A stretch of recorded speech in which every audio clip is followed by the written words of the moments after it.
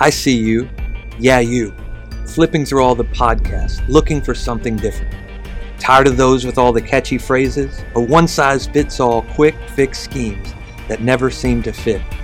My name is Anthony Hart, and if you are like me, you want more than a moment. We are looking for a movement of groundbreakers and world changers who are tired of the status quo, willing to throw it all up to see what sticks, willing to ask a question before pointing a finger. This is your invitation into a collection of thoughtful ponderings posed to make you think, one-on-one conversations that challenge you with fresh perspective, and roundtable discussions where sparks fly as iron sharpens iron. Intrigued? Pull up a seat. We've been waiting for you. But don't get comfortable. You might be up next. In the Red is now in session. Let's go. Go. You ready to go? Let's go.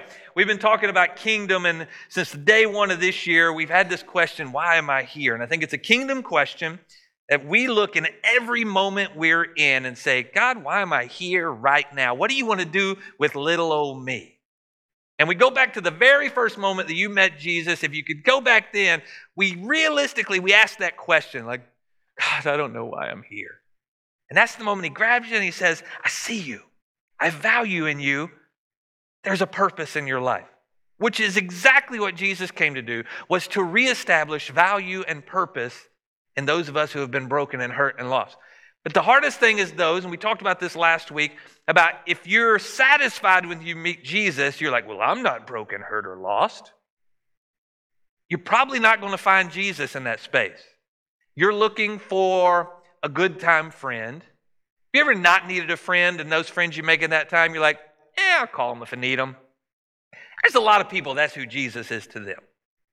It was never a kingdom connection. It was for a good time called Jesus.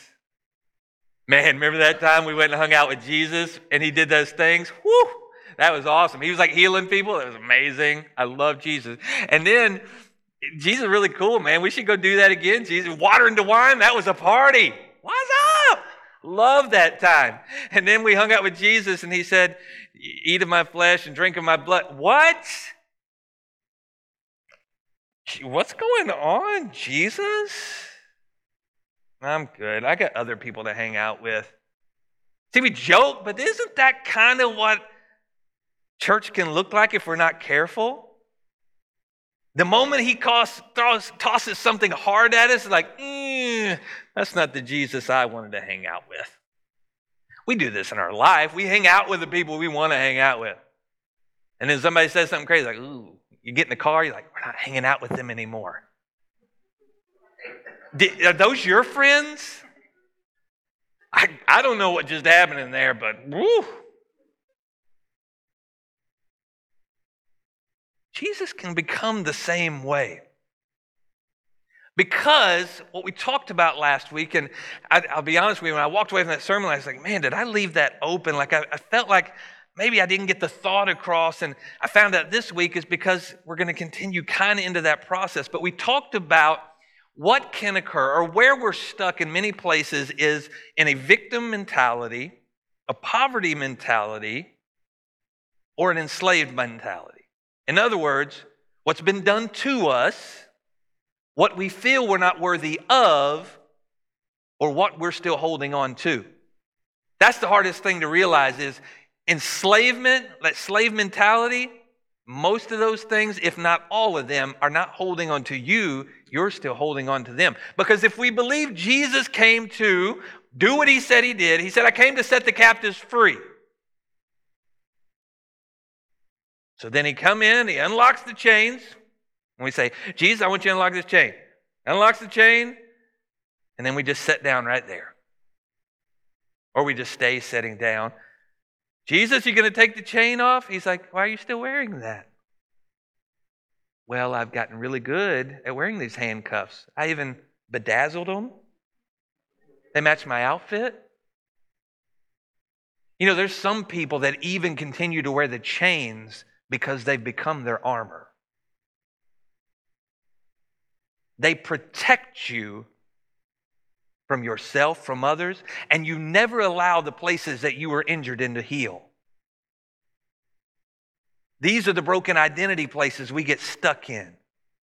We hide away because we won't let God restore them because we unknowingly or knowingly find value in them.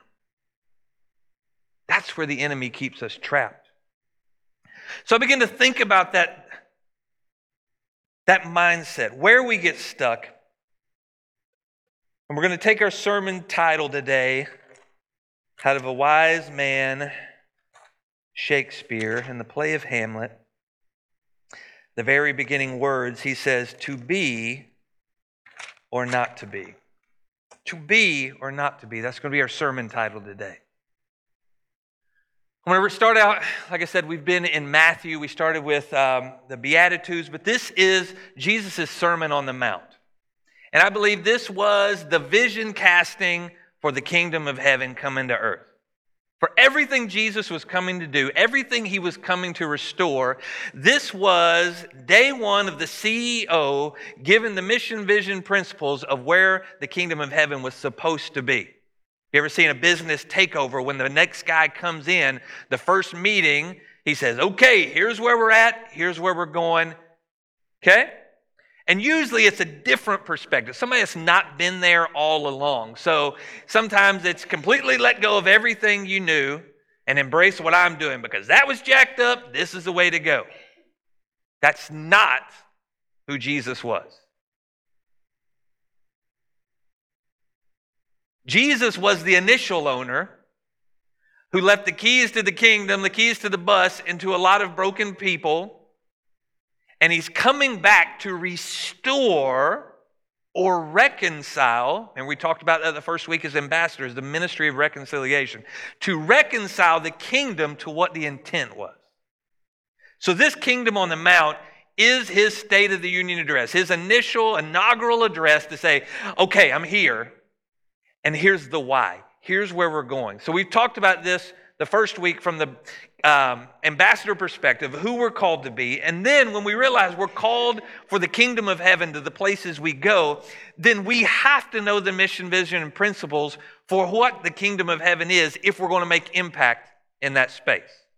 Otherwise, we're still operating off what we've been told or a broken mindset of where we came from. That's why the victim, poverty, and slave mindset is so bad, because you can't operate in this place of who you're called to be because you're still stuck where you were or who somebody says you are.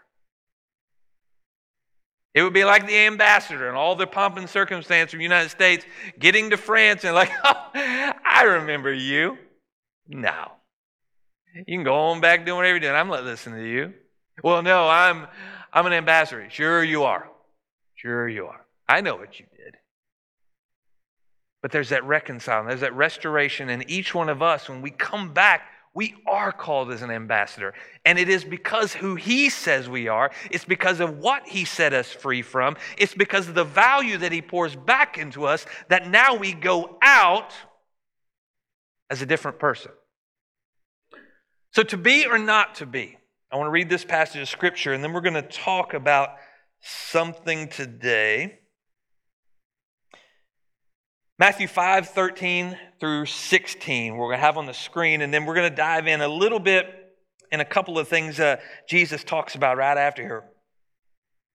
But in 5:13, 16, you're going to hear a very familiar passage of Scripture that we hear talked about a lot. We've had songs written about it.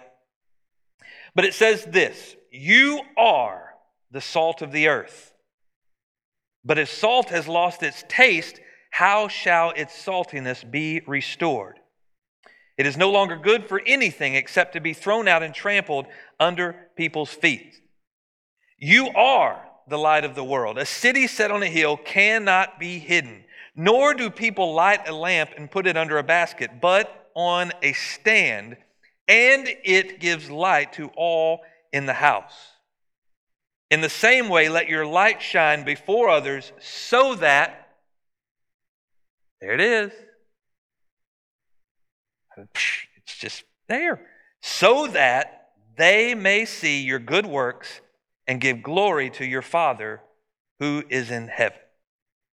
To be or not to be. I'm going to move this table up because I found out last week I like to go up and down a lot and then I have to backtrack to get to my Bible. So this is within arm's reach. Today I want to talk about the difference between doing and being. Because I think as I begin to invest some time this week, I stumbled upon a doctor. So we're going to talk a little bit about what he says about doing and being. And just know that I don't think he's a Christian. But it's even funny sometimes how the world is trying to grasp at straws and trying to get understanding of the mind and some of the things and how close they really are to, I believe, what Jesus wants to say. And they fall short because they stop pursuing. You know what I mean? You ever experience that, Richie? You hear something good and you keep pulling the thing. They just stop pulling the string. They found the right answer, found what they wanted to find. You get a lot of books like this, like, oh, that's good. Why didn't you go deeper? Because I found what I need to find and I stopped. But he says, when you seek after me with all your heart, then you'll find me. How many people just stop a little short and just fail to find Jesus? They were on the right track, just missed him. So as we talk about this, he broke down the difference between doing and being. But when we look at this scripture right here, I think it's a very powerful assessment because first and foremost, you have to understand who Jesus is talking to. This is where a lot of people get tripped up in the world around us. Well, Jesus said this or Jesus didn't say that. There is purpose in who he said the things he said to, what he said, and what he didn't say. Jesus came to preach to the Jews. So in this place right here, Jewish people are gathered around him. In other words, the kingdom citizens that were supposed to be doing all through the Old Testament were here. This is a restoration. This is not the invitation to the new workers in the kingdom. We're not invited to this party. This is the initial covenant with the people who should have known better, who had everything they needed. They had the Old Testament. They knew the Word. Most of them knew the Word backwards and forward. It was their very culture, what they lived by, the rules they lived by. This is what we do. And why they do it is standing in front of them, telling them why. That's what we have to understand. Jesus was the why. So he came because they didn't understand the why and said, okay, watch me. I'm going to demonstrate you why we do what we do. I'm going to stretch you from the doing so you can see the being. How did he do this? He invited 12 individuals to come intimately walk with him. See, you can do some good things in your life, and people from afar will watch you do them and never know how you do them. You ever been good at something, and somebody says, man, I just don't know how you're good at that. And in your mind, you're like, it's not that hard. And it's really those moments like when you know, like, you didn't really do that much. You're like, I didn't really do anything. Or everybody's, wow, that must have taken you a long time. And you're like, it really took me 15 minutes. But yeah, I really worked hard at it and slaved over this thing for hours on end. And whew, you just wouldn't understand. But getting that. Jesus could have walked around this earth like that. Like, I'm just going to go around and do some things. Everybody's just enamored by what Jesus did. But he said, you 12 individuals, you're not only going to see what I do, I want you to experience who I am. I want you to be with me in the ups and downs, the ins and outs, all the moments. I think this expresses a very powerful moment of what the church is called to be. But we can roll right back into the mindset of the Old Testament, a lot of the things, and we get good at doing. So everybody knows what we do, but realistically, we don't understand why we do it, because that comes out of being. When you are something, your doing comes out of that. If you don't know who you are, then your doing becomes who you are. Anybody understand that? Like if you don't have any identity, you don't know who you are, you messed up, and you do something good, and the first time somebody recognizes you for that, and you've had no identity for that, guess what you're going to do? You're going to be good at doing that. Like if you weren't a good man or you whatever, and then you get married and you're good at being a husband, you're a good husband. Well, I'm a good husband. You could be a worst father in the world, but I'm a good husband. I could be the worst pastor in the world, but I'm a good husband. My wife says I'm a good husband. And you can get good at doing one thing and be miserable in every other thing. Or you can even be chasing doing something to prevent you from having to grow into something else. Or you could be good at doing something because you don't want to be like somebody that came before you that was not good at doing it. I have a great father, but in that space, those of you that have had bad parents, your desire is, I want to be a good parent. And if it's at the core of who you are, because that's who God called you to be, as a good parent, that's good. That's where Jesus came to establish this relationship with you of the understanding of what we're called to be, so that we can do the things out of it. It becomes your very nature.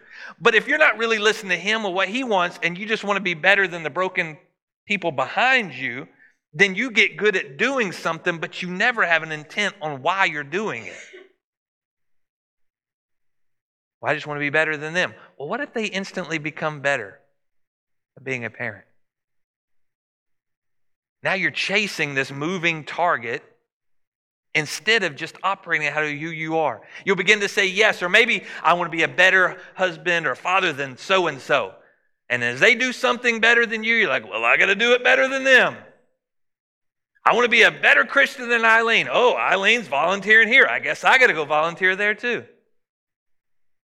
Oh, well, I need to lead this ministry because she's leading that ministry. See how we constantly, if we start comparing, if we're not really honed in on who Jesus was, then we can be chasing all over the place who we are and what we do.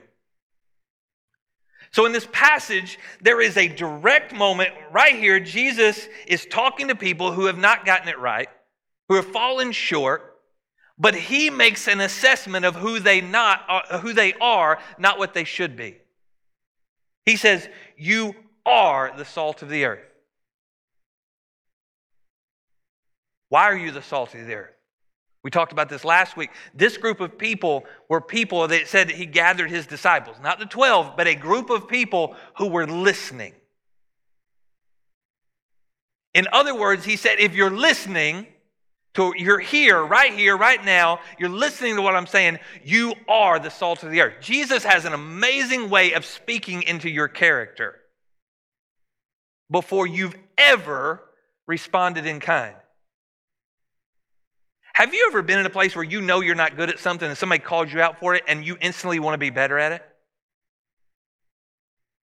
Man, there's times that I have not been a good husband or a father. Like I've just fallen short, like, oh, and somebody says, man, you're such a good dad. And you're, gosh, you know what? I am a good dad, and I need to be better at it. Why? Not for me, not because they see me, because my kids deserve it. That's what Jesus is declaring right now. You are the salt of the earth. I'm going to speak life into a place that has been void. I'm going to speak purpose into a place that's missed it. You are the salt of the earth. You need to be aware of what I've called you to be. In me. Watch me. I am the salt. And if I'm the salt and we are both connected into the kingdom purpose, then you are the salt. So then what happens to salt if it's not worthy? If you lose your saltiness, it's going to be thrown away. In that very moment, He said, y'all some lost salt. You lost your flavor. That's why I'm here. I'm done with you. Everybody agree that's what could have been said in that moment? Y'all have done it right. I wouldn't have had to come. I mean, we all know that He had to come because we needed a divine person to completely come and do this in a way that we couldn't. Take feelings and emotions out of it. Take what's been done to me out of it. To step into this earth as a perfect human being, make every decision based on what the Father wanted to do and wanted to say, so that the world would be impacted around it. Instead of the world impacting what you do and what you say. Because when you're impacted by the world, you can't impact the world. Say that again.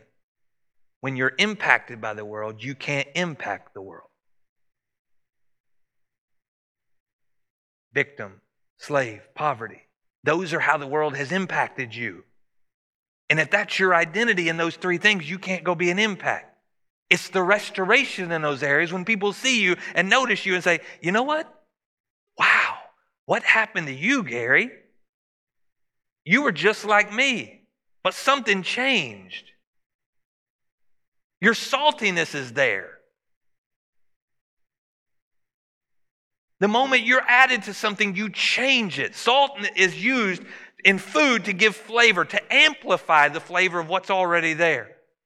It's used in icy situations to make the roads drivable. It's used in places that need it. But if it's worthless, it don't do anything. It's still a bland moment or an icy moment. He said, I need you to be salty. I need you to be who I've called you to be because you can make a difference. You are the light of the world. He didn't say how dim they were at that moment. This is the first, maybe, vision we see of a dimmer switch. Like, you're a light. You don't be that dark. Nope, you are a light. And people are looking to you. He's addressing their being because in the very end of that, he says, in the same way, let your light shine before others so that they may see your good works. He is extracting being from your doing. When you are, and I'm declaring this over you, when you are salt, when you are light, then your good works that come out of that are not you. Because if your being is not in God and you're constantly doing, then you're going to be noticed by your good works. Because your heart and pursuit is to be noticed. It can happen in your life all the time. You can remember early in my marriage, I would try to do things to get noticed by my wife. Huh? I get this done. I know she's out today, but if I get the laundry folded, huh? ... We're going to leave this G-rated. ... Y'all know what I'm talking about. If you're single, you don't know what I'm talking about, and you better not.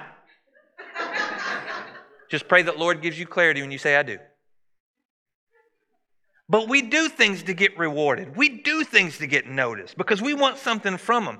In this statement right here, he said, you are salt, you are light. You don't have to do anything to get noticed. When you are confirmed in who called you and who I say you are, then you're not doing things to be noticed. You're doing things because I told you to do them. That's the moment he tells you to show up to a food pantry day. And you're not on the front lines doing it. You're kind of hanging out in the back. And God says, I need you to go talk to so-and-so. Or you're available because you weren't physically doing, and you get pulled aside to do something that's bigger than you could even imagine. No one sees it but the one person who needed it. Those are the moments where being occurs. If I can just be there, God can use me in whatever He wants. Then I stop trying to do things under my own power, under my own wisdom, and I trust God as He pushes and pulls me to do what I'm supposed to do so that He will be revealed.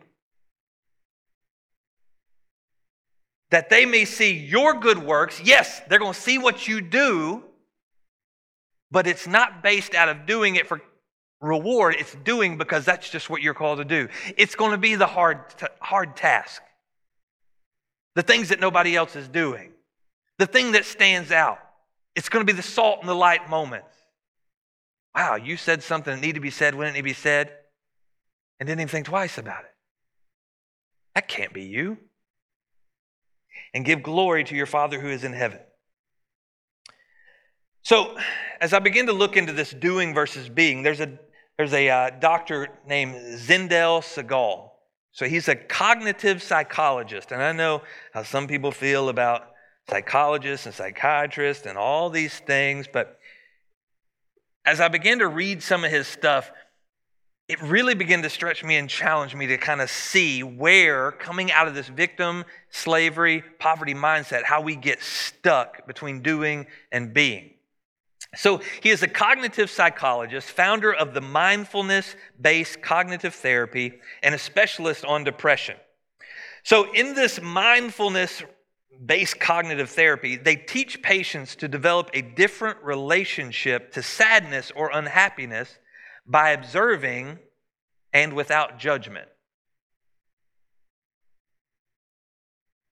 What they found is a lot of people that suffer the depression, all this, their sadness and their depression, their sadness and their unhappiness dictates what they do and what they don't do. So they're trying to separate them from that space of unhappiness driving them, but it being a place of observance. Like, let's just take this all in. Why is this a response? Not I'm driven when I get this moment of unhappiness, like I instantly have to respond. There is a pause moment. There is a reflection moment. There is, let's get to the basics of this. In other words, it's like you walking into a hospital with a headache. The nurse and the doctor don't immediately respond where here's a Tylenol, go home. They don't address the symptoms. They take in all the symptoms. They ask you all the right questions, even the ones, your arms hanging all over the place, right? Like, yeah, well, have you been in a foreign country within the last 2 weeks? I fell off of a slide. Well, we just want to make sure you don't have malaria. Do you understand the words that are coming out of my mouth?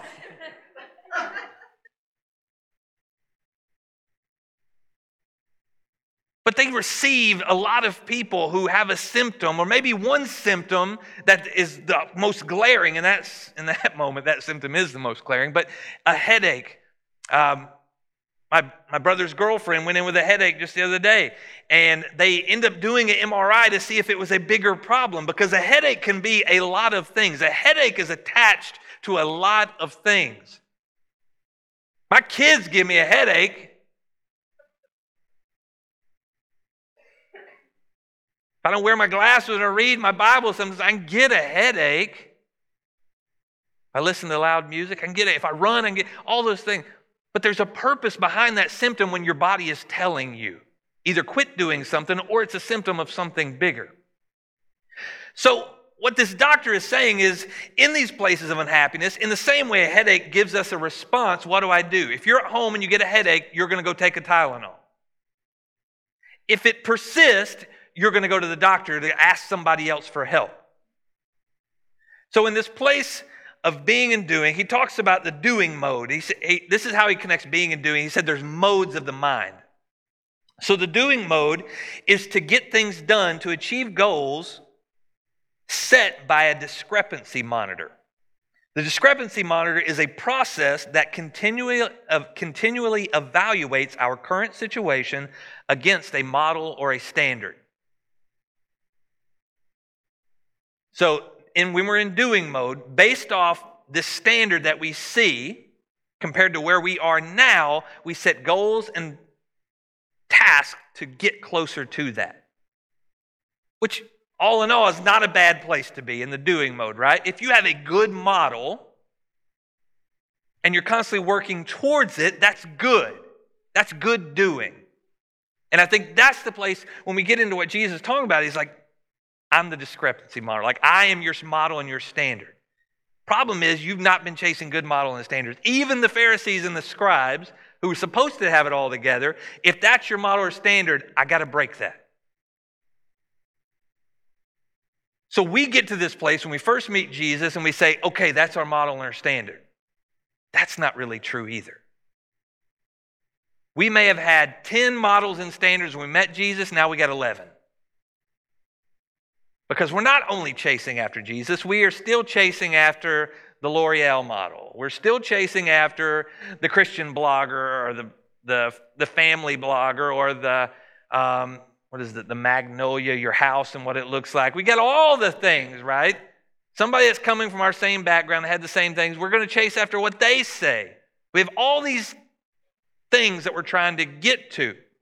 So when you have this discrepancy model and this model and standard you set, he said the next step, which is the very dangerous one, is the driven doing mode. And this is recurring unsatisfaction based upon a gap provided from the discrepancy monitor.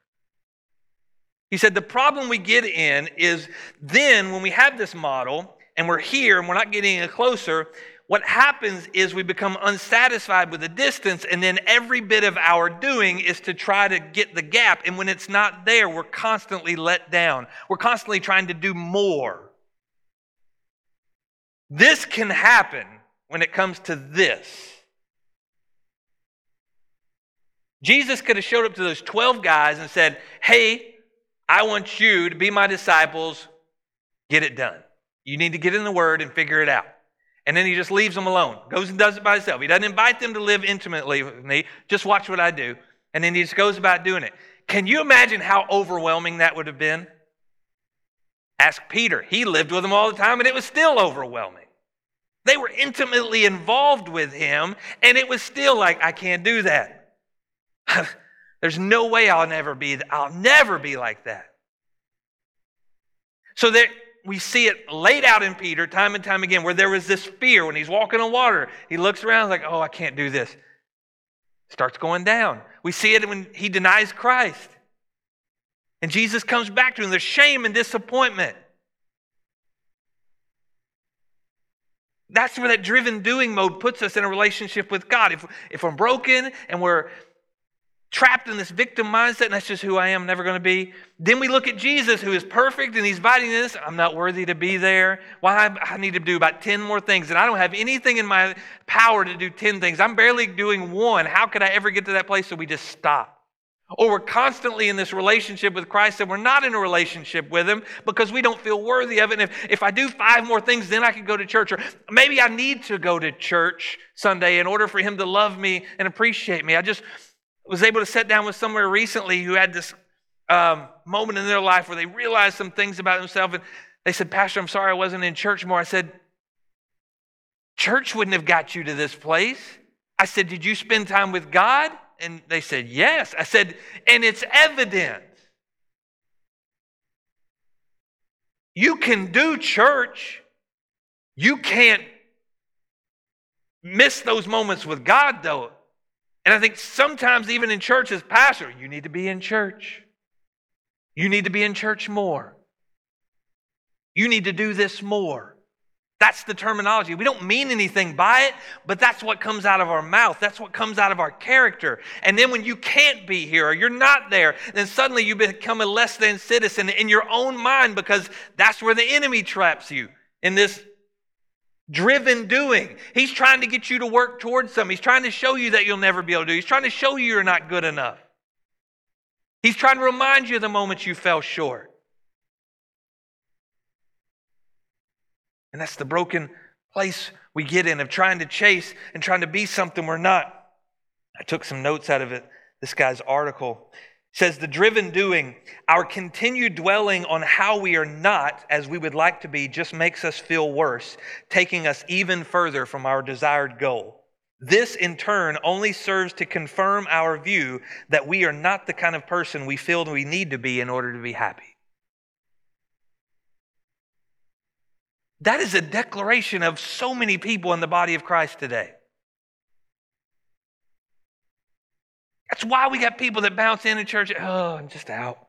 I messed it up again. It's just who I am. And every time I go to church, it just makes me feel worse because I know I should have been there more.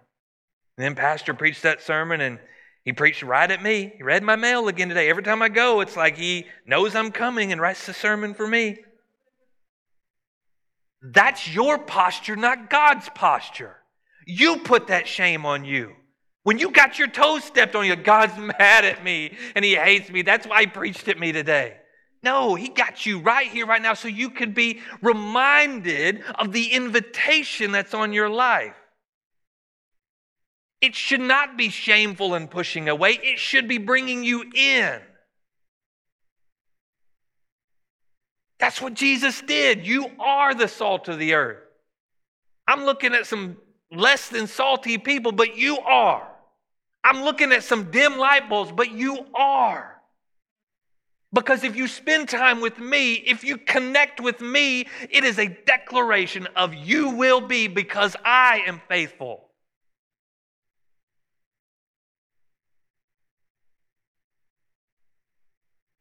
The doing mode. He said doing mode involves thinking about the present, the future, and the past, relating to each through a veil of concepts. This is where I want to talk about the being mode. It says the being mode, on the other hand, is characterized by direct, immediate, intimate experience of the present. Now, here's where this doctrine, a lot of these psychologists, psychiatrists, they get in this self-help or self-revelation mode. Like, if you would just stop and be present in the moment, it would be revealed to you how you can fix this. I have news for you. You can't fix you. You know why? You got good at doing you. Or allowing others to push and pull you to be who you are. This is the broken mindset. We deal with a lot of people when we talk about universe and talk about self-help and all this stuff. If you'd ever turn it over to Jesus, you'd realize he could help you in a way that yourself never will. So that's what I want you to understand about this doctor. Is like, yes, you have to get into a place where you begin to evaluate, but it's in that place where you realize you can't do it without Jesus, but you also got to realize that you're invited to do it with Jesus regardless of where you are right now. He doesn't rescind the invitation because he declared who you are. Being mode, on the other hand, is characterized, we talked about that. In being mode, the experience of the moment can be processed in its full depth, width, and richness. He also goes on and he says, in doing mode, seen as valid and accurate reflection, our feelings are seen as valid and accurate reflection of reality and closely linked to our actions. Our feelings get hurt, we react. Well, I got my feelings hurt. This must be right because it feels right. Or it feels wrong, I'm going to make this decision. We're in a relationship, something goes wrong in a relationship, I have to react or respond. I'm supposed to be in a relationship. So I got to find a relationship. Well, this relationship's not open to me, so I'm going to take this relationship. Or I guess it's just who I'm always be. I'm never going to be in a relationship, so I'm less of a person because of it. See how the mind begins to take us down a rabbit hole? We begin to react and respond immediately because we feel like that's what we got to do. The higher the priority, the higher level of action has to be taken right now. The process of being is sometimes allowing those feelings to silence. Be still and know that I'm God. Get out your feelings for a minute. Let them subside. Feelings are like a wave. You get hit by a wave, what's your first reaction? Get back up before you drown, right? Sometimes you just need to sit and let the wave subside. Because it will. It's going to go back out. In that moment where something happens, your broken heart or whatever it is, don't make any decision right then. Delete that message you were going to send.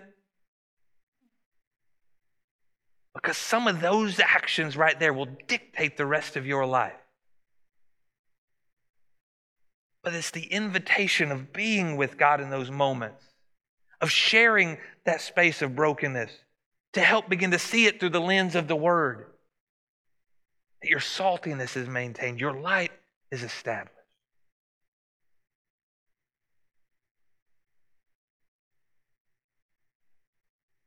In the very next part of this passage, we see him talk about the Ten Commandments.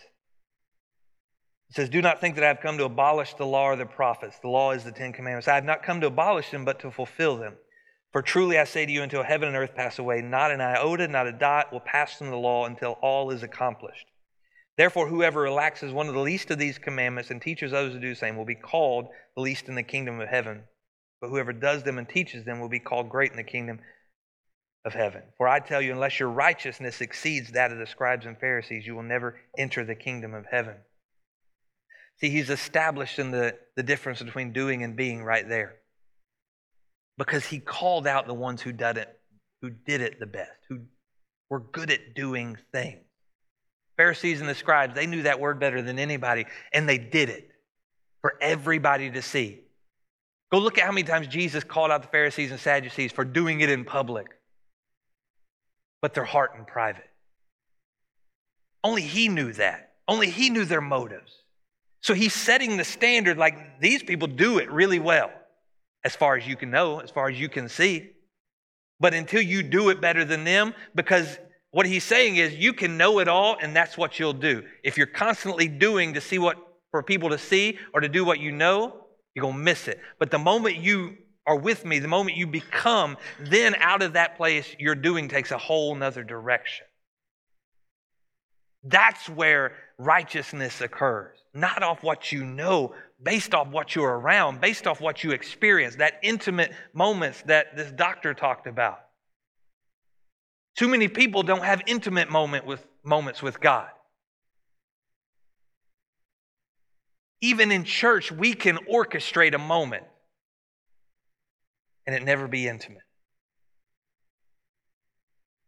I could preach a sermon, really connects where you're at, and before you know it, if you would just stand and say this prayer with me, get baptized the next week, and never have an intimate moment with God, you have an orchestrated moment with God. I know, I've had plenty in my life. I heard a pastor one time refer to it as a wave pool. He said, we've got good in church of regulating the waves. We determine when it goes up, when it goes down. We sing this song to get this response. We preach this sermon to get this response. And then we get them right where we want them and we seal the deal, you're going to heaven. And they never understand the intimacy of being with God. What if I told you next week, we're just going to come in, we're not going to have any slate of songs we're going to sing, sermon, and we're just going to let everybody come in and be in an intimate place with God and have your own worship experience. He was already like, well, I could just do that at home. If it's intimate, Pastor, I'll just stay at home and do it. Then why aren't you? I'm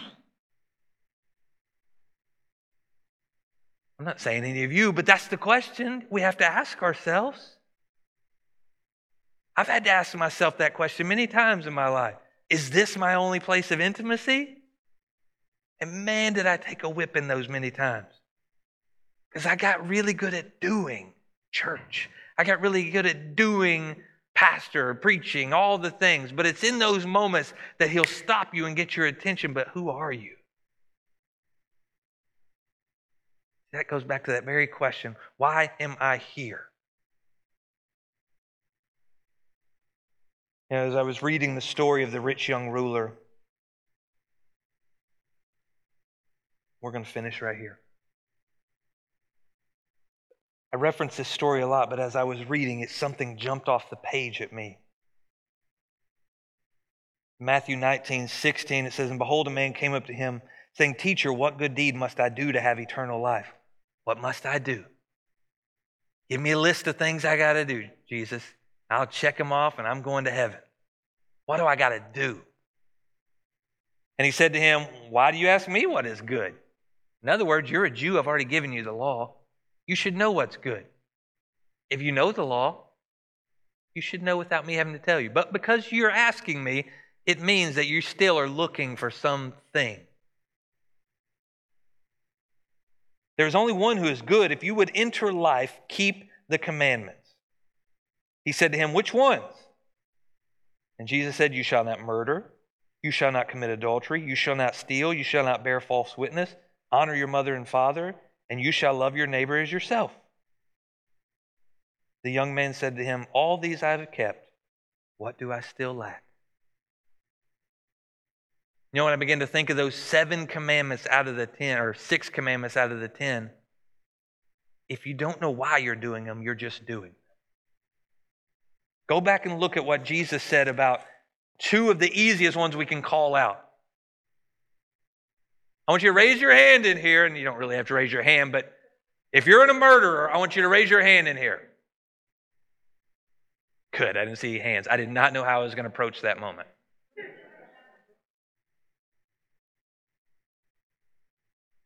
Another one would be a lot more awkward is, if you're an adulterer, raise your hand in here. Don't do that. I will just line up counseling calls this week. Jesus didn't get into the ones maybe like theft that could be gray area. Well, I took it, but I don't know that they needed it anymore. They let me have it, but they didn't let me have it. He didn't get into the gray. He took the hardest ones. I'm not a murderer. I'm not an adulterer. And he said, okay, that's what you do, but let's check your being. If you have anger in your heart, you might as well go commit murder. I'm not worried about what you're doing. I see who you are. I see your human being, not the human doing. Well, I don't commit adultery. Yeah, but if you look at that other girl's butt, you might as well have done it. That's the New Anthony version. That's not the New King James. But we can be real. That's what he said. If you look with lust at another woman, I don't care if you did anything with it or not, you might as well have, because your heart's wrong. I know who you are, not what you're doing. Everybody else around you sees what you do and what you don't do, but I see who you are. That's why I came. Because if I can get all of y'all that are here listening to me preaching on the mountain, if I can get your being straight, if I can get who you are fixed, then your doing will flow out of that. And that's when we begin to see the world around you change. That's when you become the blessing you've been called to be. I will bless you so that you will be a blessing. But you're not positioned because you're broken. You're not positioned because you've been hurt. You've not positioned because you become resigned to being less than. You carry around the broken thoughts that were given to you maybe by a parent that maybe used to watch pornography. Well, I don't watch pornography, but you still look at women in that way. You still think of men in that way, knowingly or unknowingly. Maybe you come from an angry home. My daddy never killed anybody, but if he had had a chance, he would have.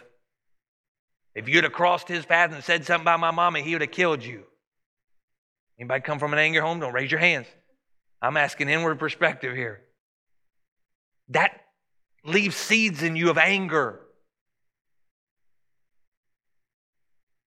That rich young ruler said, I do those things. He said, no, but I know you do. But I'm looking at your heart. Just because you don't do them doesn't mean you can't be driven to a place that you might. If your emotions and your feelings get you a place of feeling you're not good enough and you got a bad day at work and slowly the coffee didn't kick in when it needs to and your kids gave you a headache and somebody cut you off, you might do something stupid. I'm trying to get that fixed.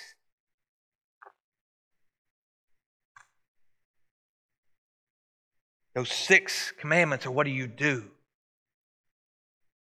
You cannot do until you're in the presence of the being. You cannot love until you realize you've been loved. That is why the first 4 commandments came first. You notice he didn't challenge him on any of those. He challenged him on the next 6, the ones that are me to you. And he said, oh, I do all those. Okay, let's check you then. The young man said, all these I've kept, what do I still lack? Jesus said to him, if you would be perfect, go sell what you possess and give to the poor, and you will have treasure in heaven, and come follow me. When the young man heard this, he went away sorrowful, for he had great possessions.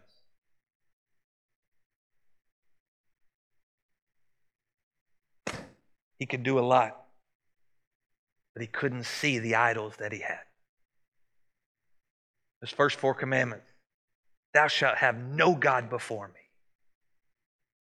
If he was who he said he was, who he had lived out, the moment Jesus asked him to lay it all down at his feet, he would have had no problem because there was only one God in his life. But he couldn't. Because he couldn't see the idols he had established.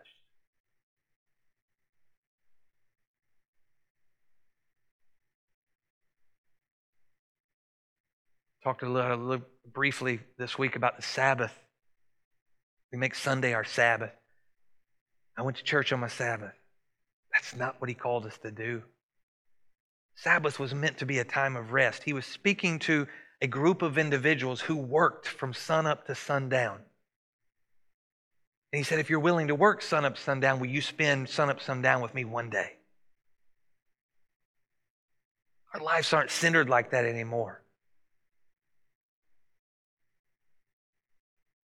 But what he's telling that rich young ruler is if you'd have spent any time with me, you'd know.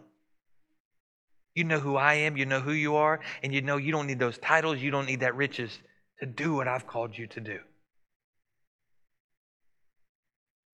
That was an invitation not to do anything extravagant. It was to come be with him. Man, I see what you've become based on what you did. You would just spend some time with me. Imagine God could do. I want to challenge you today. And all the things you've gotten good at doing, Well, I pray this time of the day every day. I read the Bible this time of the day today. I come in here this morning. I'm finishing up, I promise. I came in this morning running behind into prayer time, 10 to 10:15 for those of y'all want to come and join me. Every Sunday I got in here about 10:07 today. And I sat down there and I was ruffled my feathers because I'm late. And I began to think, oh, how am I going to preach this? What am I going to say here? Eyes closed. You know what I instantly saw?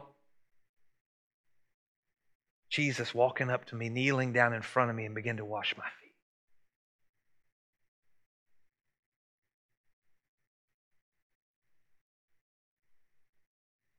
I began to weep because I got so good, so wrapped around what I was doing that I was about to miss a moment of being.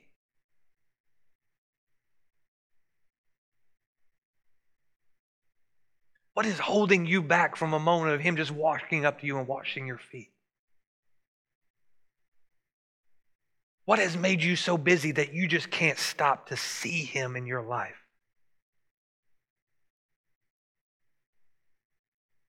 See, that was the beauty of what He did to those disciples. That was a declaration. I know what you've done. I know where you've been. I'm washing it off of you because I know where I'm calling you to. I'm letting you go of the things you've done so you can walk into who I've said you are.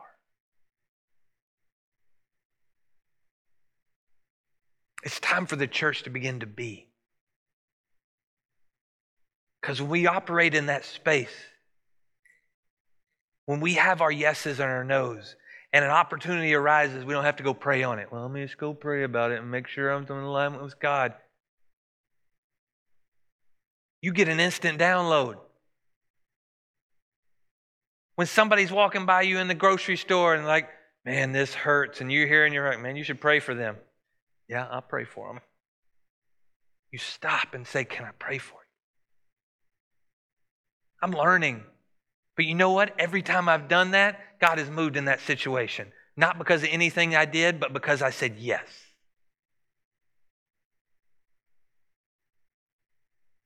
That's all He wants, is a group of people that are willing to say yes.